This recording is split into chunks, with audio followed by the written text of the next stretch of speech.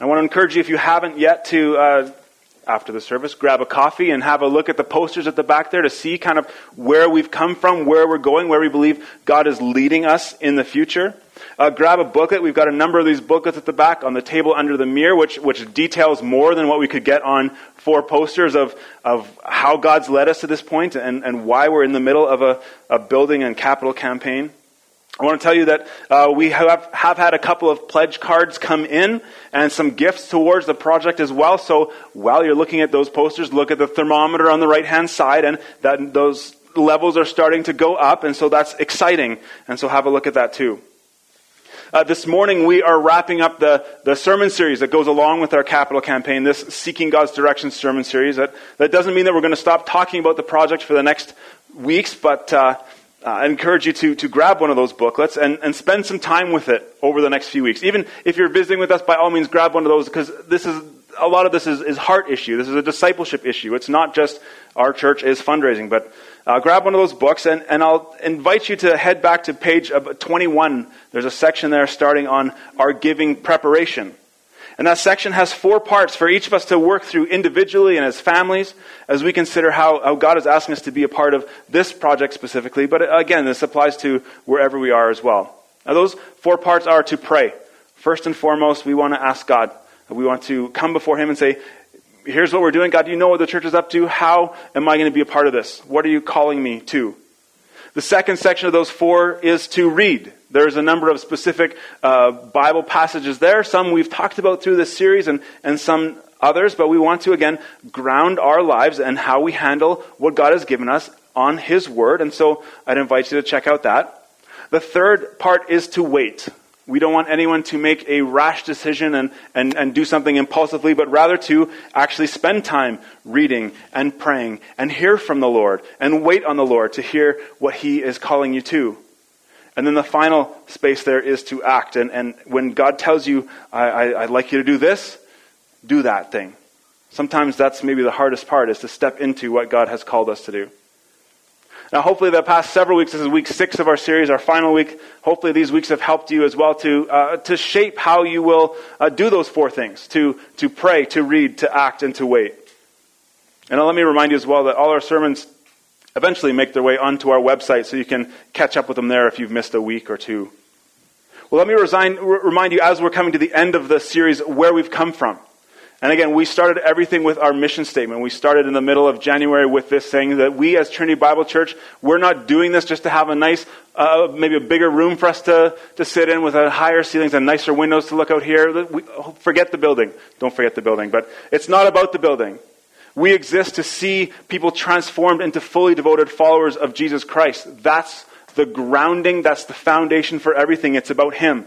All that we're doing is based on what He has called us to do. This mission statement, it's the measuring stick that we use when we evaluate what we're doing, how our services are going, what programs we pick up, what partners we align ourselves with. Do they help us further this mission of seeing people transformed into fully devoted followers of Jesus Christ? Our website as well says that we do these things by His grace and for His glory. It's all about Him. It's not about building this nicer, bigger room for ourselves, but it is all about seeing people transformed into fully devoted followers of Jesus Christ. The second week we added to that mission statement, we added this vision, and we've kind of refined the language. I've kind of refined the language, I think, week by week as we go through, but we want to see the light and glory of Jesus Christ saturate the Bow Valley and beyond.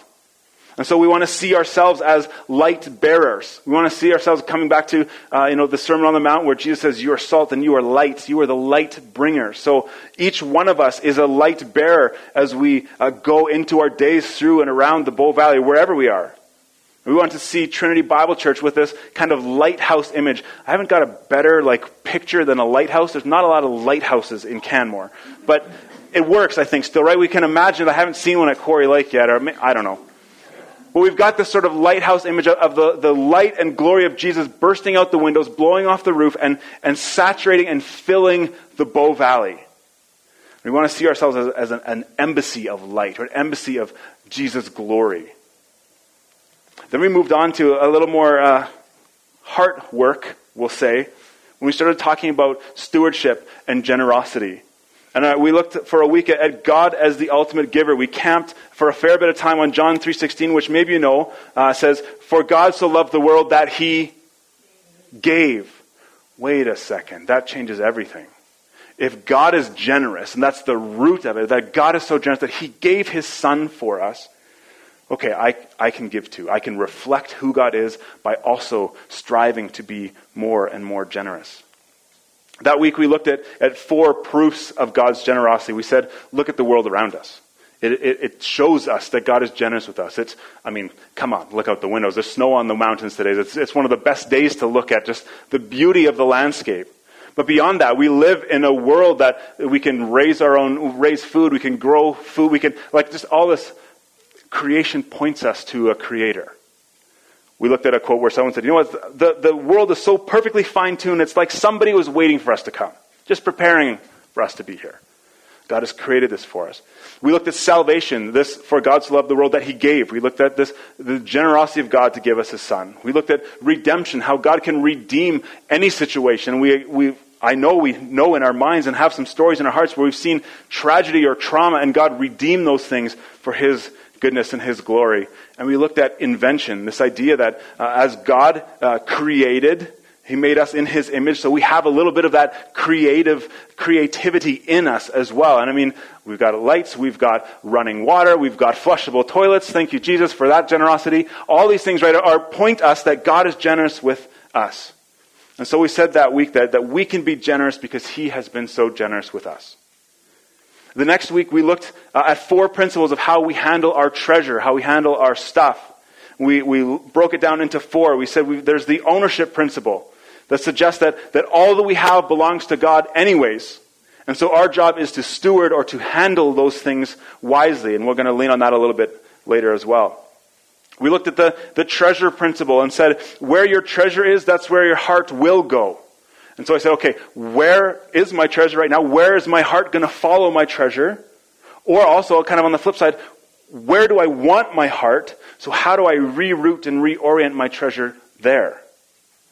We looked at the wisdom principle and said, listen, if the Bible has 800 plus passages on dealing with our possessions and money and stuff, and 2,000 or more verses on dealing with these things, if Jesus talked more about money than he did about heaven and hell combined, probably the Bible is perfectly capable of teaching us how to deal with our stuff, with our money. And finally, the 4th principle that week was the contentment principle, that God can and will help us be content no matter our circumstances. Wherever we find ourselves. He's the only place that will find true and lasting meaning and purpose and value and contentment, because he invented contentment. He created us. Last week, we looked at making kingdom investments, specifically at how we give and where we give, how we handle our money. And we really kind of rooted that discussion in 2 questions. First, where is your heart? Because again, your treasure follows your heart, and your heart follows your treasure. It's kind of a both and thing. And the second question was, who is your leader? And so we talked about tithing. We talked about offerings. And we looked at that passage back in Malachi 3 where it says there's a place that we can either be in God's blessing or we can be under his curse. And we can say, listen, we are either choosing to be, if we are obedient in how we handle our stuff, we're either choosing to be with God, or we're saying, I'm going to go my way. And we find ourselves under what the Bible calls this curse, apart from God's blessing and apart from God's presence, because we've chosen to go somewhere else. We looked at, as I mentioned, Malachi 3 for that. We also looked at Matthew 6 in the Sermon on the Mount again, verses 19 through 33. A couple of the highlights that we were at last week. Jesus says, again, where your treasure is, there the desires of your heart will be also. A couple of verses later, I think it's about verse 24, he said, listen, you cannot serve both God and money. Sometimes we think, okay, I'll give God everything except my checkbook. And I'm going to handle this part of my life. Jesus says you can't do that. Those things go the opposite direction. It's like trying to walk in 2 different directions at the same time. And finally, we rooted the whole discussion and lots of what we've talked about through the series on verse 33. Seek first the kingdom of God and his righteousness, and all these things will be added to you as well. He'll take care of you. Now there is a lot to wrestle through there. And I hope that kind of by repeating each week and saying, hey, this is where we've come from, here's where we're going, it's a good reminder that all of these things really are heart issues. There was one week where we were talking about, it was either the giving week or the principles week before that, where it was so quiet in this room. Sometimes there's a little bit of whatever, but that week it was dead quiet. And I think, and I took it as, maybe it wasn't this, but I'm taking it as, God was challenging us with what we have and what He's calling us to do and doing a heart work. So there's a lot of heart work that needs to go on through this series as we talk about these things. Because how we handle what God has given us is a huge piece of what it means to follow Him. It's a huge piece of what it means to be a disciple or a fully devoted followers of Jesus. So this morning I want to wrap up the series and this time together looking at one of the parables that Jesus told, because I think it does sum up a lot of what we've been talking about for the last number of weeks. Now the principles in this parable are found throughout the Bible, but it's really helpful that Jesus kind of pulls them together all right here. So if you have a Bible, and I hope that you do, you can turn with me to Matthew chapter 25, and I'm going to start reading at about verse 14. Now there's some Bibles in the middle of the room if you need one as well. By all means, take one of those as our gift to you. So let me read for us, starting in Matthew 25, verse 14. This is, again, Jesus telling a parable. It says, "For it will be like a man going on a journey, who called his servants and entrusted to them his property. To one he gave 5 talents, to another 2, and to another 1, to each according to his ability. And then he went away. While he who had received the 5 talents went at once and also traded with them, and he made 5 talents more. So also he who had the 2 talents made 2 talents more. But the one who received the 1 talent went and dug in the ground and hid his master's money. Now after a long time, the master of these servants came and settled accounts with them. And the one that had the 5 talents came forward, bringing his 5 talents more, and said, 'Master, you delivered to me 5 talents. Here, I've made 5 talents more.' His master said to him, 'Well done, good and faithful servant. You've been faithful over a little. I will set you over much. Come and enjoy the joy of your master.' And he also went to the one who had 2 talents. And the one with 2 talents came forward saying, 'Master, you delivered to me 2 talents. Here, I made you 2 talents more.' And his master said to him, 'Well done, good and faithful servant. You've been faithful over little, and I will set you over much. Enter into the joy of your master.' Now he also who had received the 1 talent came forward saying, 'Master, I knew you were a hard man, reaping where you didn't sow and gathering where you scattered no seed, and so I was afraid. And I went and I hid your talent in the ground. Here, you have what is yours.' But the master answered him, 'You wicked and slothful servant, you knew I reap where I haven't sown and gather where I scattered no seed. Then you ought to have invested my money with the bankers, and at my coming I should have at least received what was my own with interest.'" Now, we are, again, sort of parachuting into the middle of Matthew chapter 25 here. So just to put this in context, Jesus here is talking about the kingdom of heaven. When he says, again, it is like this. If we back up, we see that he's just told 2 other parables about what his kingdom is like and what his second coming will be like. And so this parable kind of points us to, as one writer says, a faithfulness that works. Now, to be really clear, it's not the work that makes someone faithful, but it's that our love and our faithfulness, and the love and faithfulness that we see of the servants to their master, they work for him because of that, out of that relationship they have with him, at least the first 2. This is about a faithfulness that works, that does something. So a couple of things you want to note from this parable before we really drive it home is that the man or the master in the parable is Jesus. And maybe if we, again, take chapters 24 and 25 together, this is pretty clearly the case, that's who he's talking about. Also, if we look at Matthew's gospel as a whole, one of the most common or most frequent titles for Jesus that Matthew uses is Master, or elsewhere the same word translated as Lord.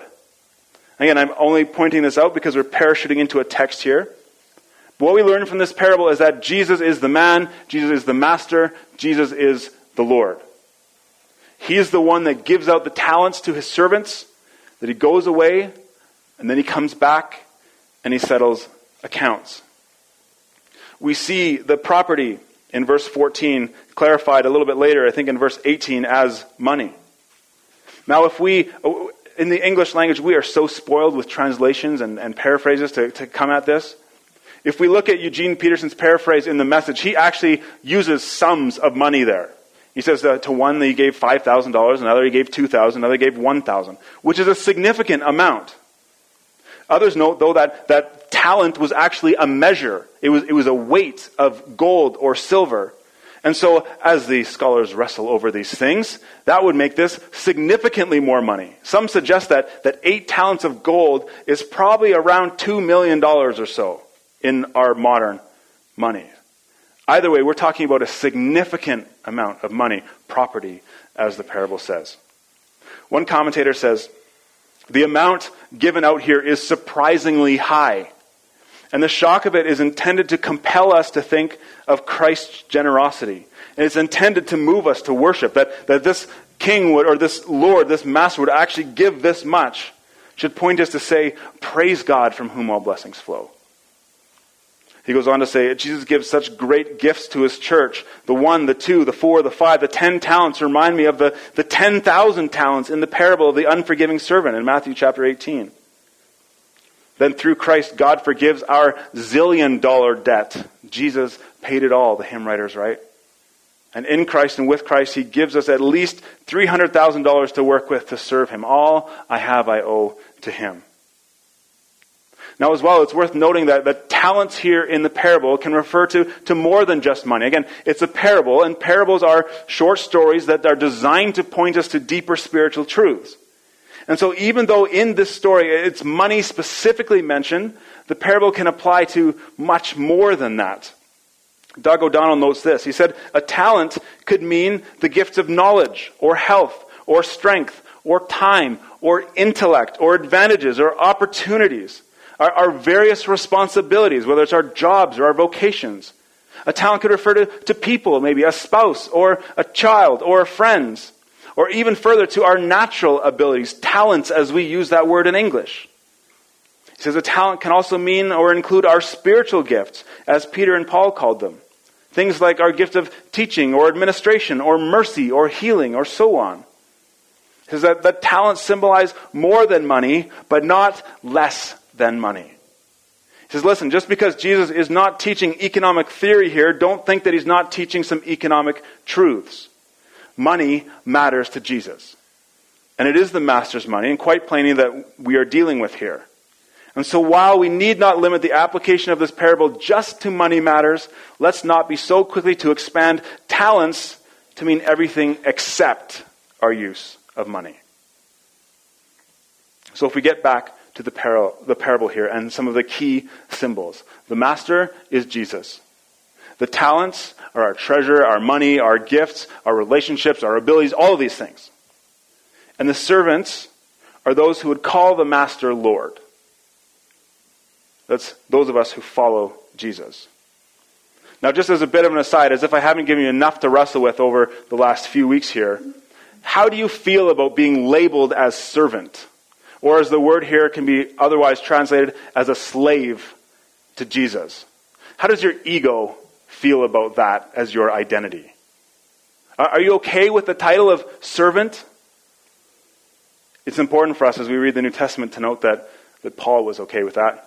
Peter was okay with that. They both opened their letters identifying themselves as, Paul, servant of Jesus. Peter, servant of Jesus. How do we feel about that title sort of hanging over our heads? Servant of Jesus. It means submitting to something that's not ourselves. And that can be super hard. Back to the parable. The next thing we want to note is what each servant did with what they were given. The first two we read, they got to work right away. We read the first servant went at once and traded with those talents. And so also the second one did the same thing. But the third guy didn't do any work, did he? We read that at some point during that long time that the master was away, he went and dug a hole, which took who knows how long, probably not that long, and buried the one talent that he was given. Then we get to the master's return. The first two bring their talents back to the master, and they show that they've doubled what they were given. And notice, this is, I think, really important. Highlight, circle both of these verses. They were rewarded equally. One commentator points out for us that since both servants receive the same reward, it shows that what's valued is not the accomplishments in a quantitative sense, how much are you bringing back, but our fidelity in commitment, that you worked, that you did bring something back. In other words, the amount isn't important, and we'll come back to this in a little bit. And as we read the master's response to these two, we see that the first two guys both get identical and an identical threefold reward. Well done, good and faithful servant. You've been faithful over a little, I will set you over much. Enter the joy of your master. They get this praise-filled approval. Well done, good and faithful servant. They're given more responsibility, which is kind of interesting, isn't it? I appreciate, again, what O'Donnell says. He says, you see, the people, the servants, as Jesus called them, people who serve God and others, people of the kingdom in heaven, on earth now and in heaven later, are not passive. They did something. They worked in the parable. They are given more responsibility through the parable. He says to enter into the kingdom through faith in Christ is to enter into his workforce. And in a sense, it's a return to Eden, to a pre-fall holiness, where work was given to mankind as a divine gift, not as a curse. He says, I'll put it this way, do your kingdom work well now, and you will be rewarded with more work now and especially then. They get these two things. They get this praise-filled approval. They get more responsibility. And they get to enter the Lord's joy. Right? Enter the joy of your master. They get to be with the master. They get to be in his presence. They get to feast with him. And their lives will be filled with his joy. So that's a really quick overview of the parable. What's going on here, what Jesus is trying to unpack for his listeners. But what does that mean for us? How does this parable apply to the series we're wrapping up? How does it apply to our capital campaign? And more importantly than either of those two things, how does this parable apply to our discipleship? How does it apply to the way we follow Jesus? Let me sum up and point out 4 principles that we can take from this passage as we wrap this series up. And there will be some familiarity with what we've covered in the previous weeks as well. But the first principle is this, again, that God owns it all. We covered this a bit with the ownership principle a couple weeks ago, so we won't spend a whole lot of time here. But if we believe in God, if we believe that he's created everything, and that he is Lord over it all, then kind of a trickle-down belief of that is that everything we have has been given to us by him. Our health, our intelligence, our skills, our abilities, it's all as a result of God's work and intelligence, God's work in and through us. If we flip back to Deuteronomy 8, verse 17 and 18, we see this. Beware lest you say in your hearts that my power and the might of my hand have gotten me this wealth. Moses says, you shall remember the Lord your God, for it is he who gives you the power to get wealth. I don't know about you, but it is really easy for me at times to pat myself on the back and say, boy, it sure is a good thing we started saving here when we did. We invested well here. We must have done something right, because look at the stuff we've got. This opportunity we have to live in Canmore. We've got kids that are healthy, whatever else, all these things. We're just great. But we have to remember, all of that stuff is a gift from God. But even more than that, it's not just that everything comes from God, but rather that it still belongs to him as well. My stuff is actually his stuff. A couple verses through the Bible that remind us of this. Psalm 24, verse 1, the earth is the Lord and everything's in it. The earth is the Lord's, and everything in it. In Leviticus 25, 23, he says, the land is mine. Haggai 2, verse 8, the silver is mine and the gold is mine, declares the Lord. In Psalm 50, verse 10, for every animal of the forest is mine and the cattle on 1,000 hills. It's all his. So, 2 implications of that, 2 implications of God's ownership and God owning everything. If it's his, if he owns it, then he has the rights to it. That means I'm just responsible for it. I'm not an owner, I'm a manager. God owns it, I manage it. And this is a trust relationship that for some reason he's entered into with me, with us. God owns, I manage. And if God owns it all, then every spending decision we make becomes a spiritual decision, which is kind of something we need to wrap our heads around. If it's his stuff anyways and I'm managing it, the question isn't, God, what do you want me to do with my money? Instead, it's, God, what do you want me to do with your money? How would you like me to manage your resources in the time you've given me on this earth? It's his money. It's his stuff. It's his resources. The second principle we can pull out of this, and I think it was pretty clear, I hope, from the parable, is that the amount is not important. I think it's really easy for us to sometimes to look at, it's always easy to look at the person in the next tax bracket ahead, right? And say, well, I'm doing better than they are. I'm more generous than they are. I've given more than them. But that's not the point. God's not concerned about the amount that you are managing, but he's concerned about the management process itself, because again, it's a heart thing. From the parables, the guys who managed both 5 and 2 talents got identical affirmations. Well done, good and faithful servant. You've been faithful, responsible with a little, let me put you over much. Enter the joy of your master. Identical. So the amount of money, or as we expand talents, the amount of gifts and ability and influence and whatever, that's not the key issue. It's the how that's the key issue. Which leads us to the third principle, that we are accountable to God for our use of money. If it's his, which we said it was in the first principle, and we're the managers of what he has allowed us to have, then ultimately we are accountable to him for how we manage it. And again, we saw this in the parable. When the master returned, there was a time when the people who he had given responsibility came before him and gave an accounting of how they'd managed their respective talents. And that day's coming for each one of us too.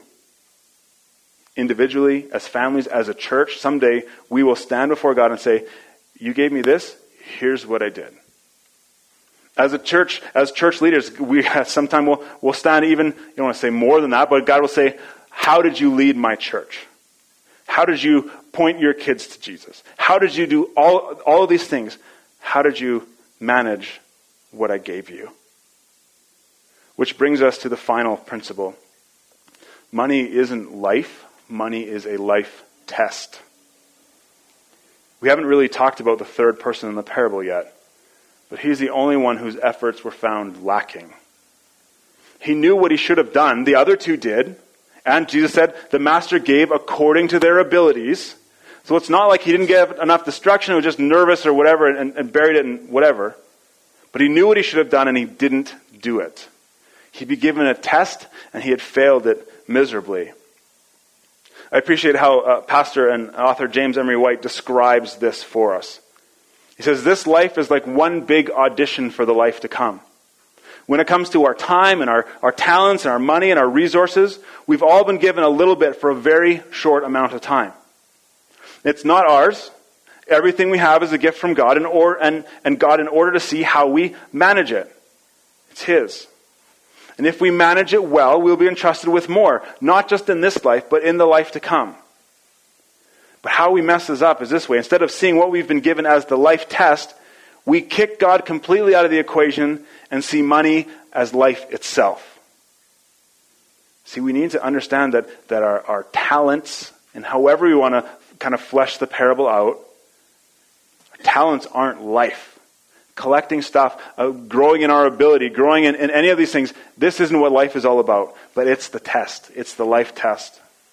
And at the end of the day, when this life is over, everything goes back into the box. We can't take any of it with us. An analogy a little bit. For a while, my son Jaden loved the game of Monopoly. Loved. Every day. Can we play Monopoly? We have at least 3 different versions of the board game in our house. One that he bought by himself because we didn't have the original Monopoly, and so he took his birthday money down to Canadian Tire and he bought Monopoly.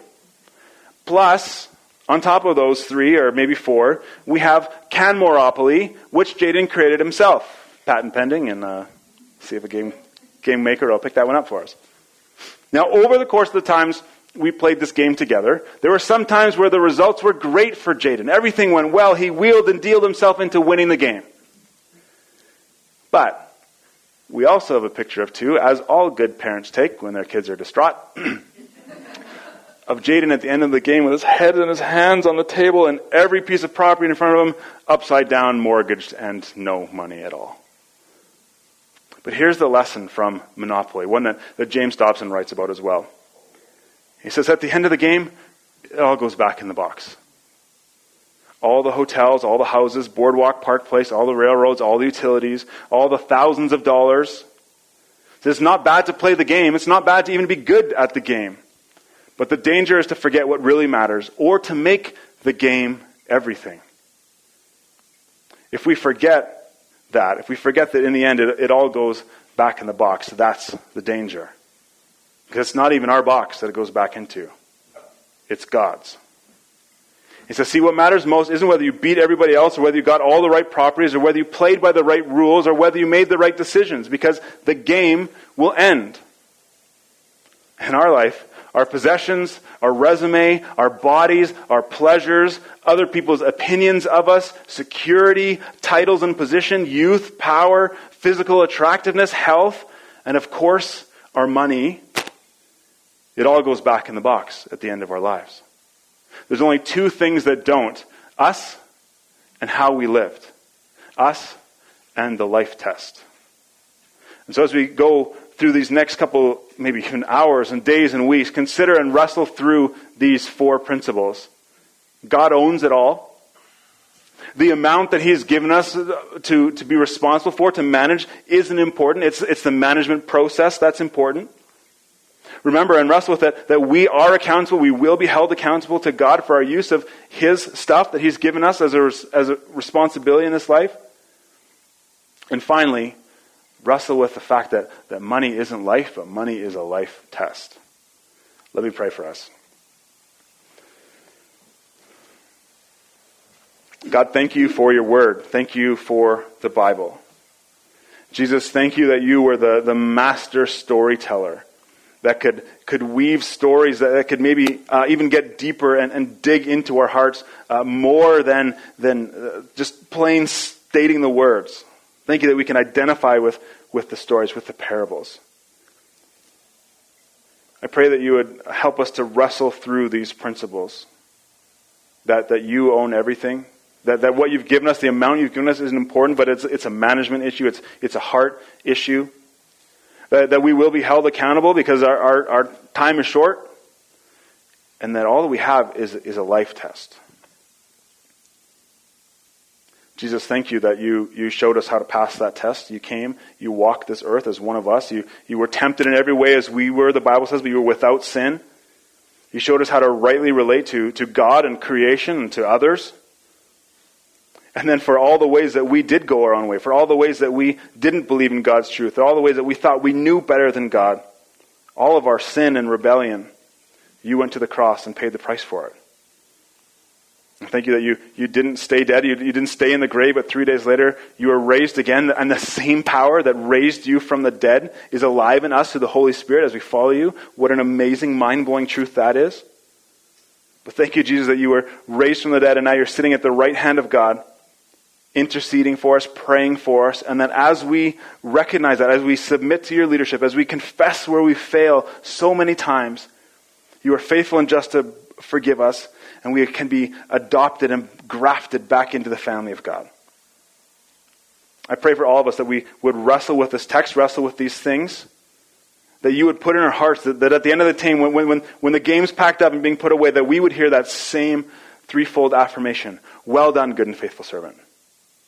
You've been responsible with a little, let me put you over much. And enter into the joy of your master. Thank you, Jesus, for all of these things. And we pray these things in your name. Amen.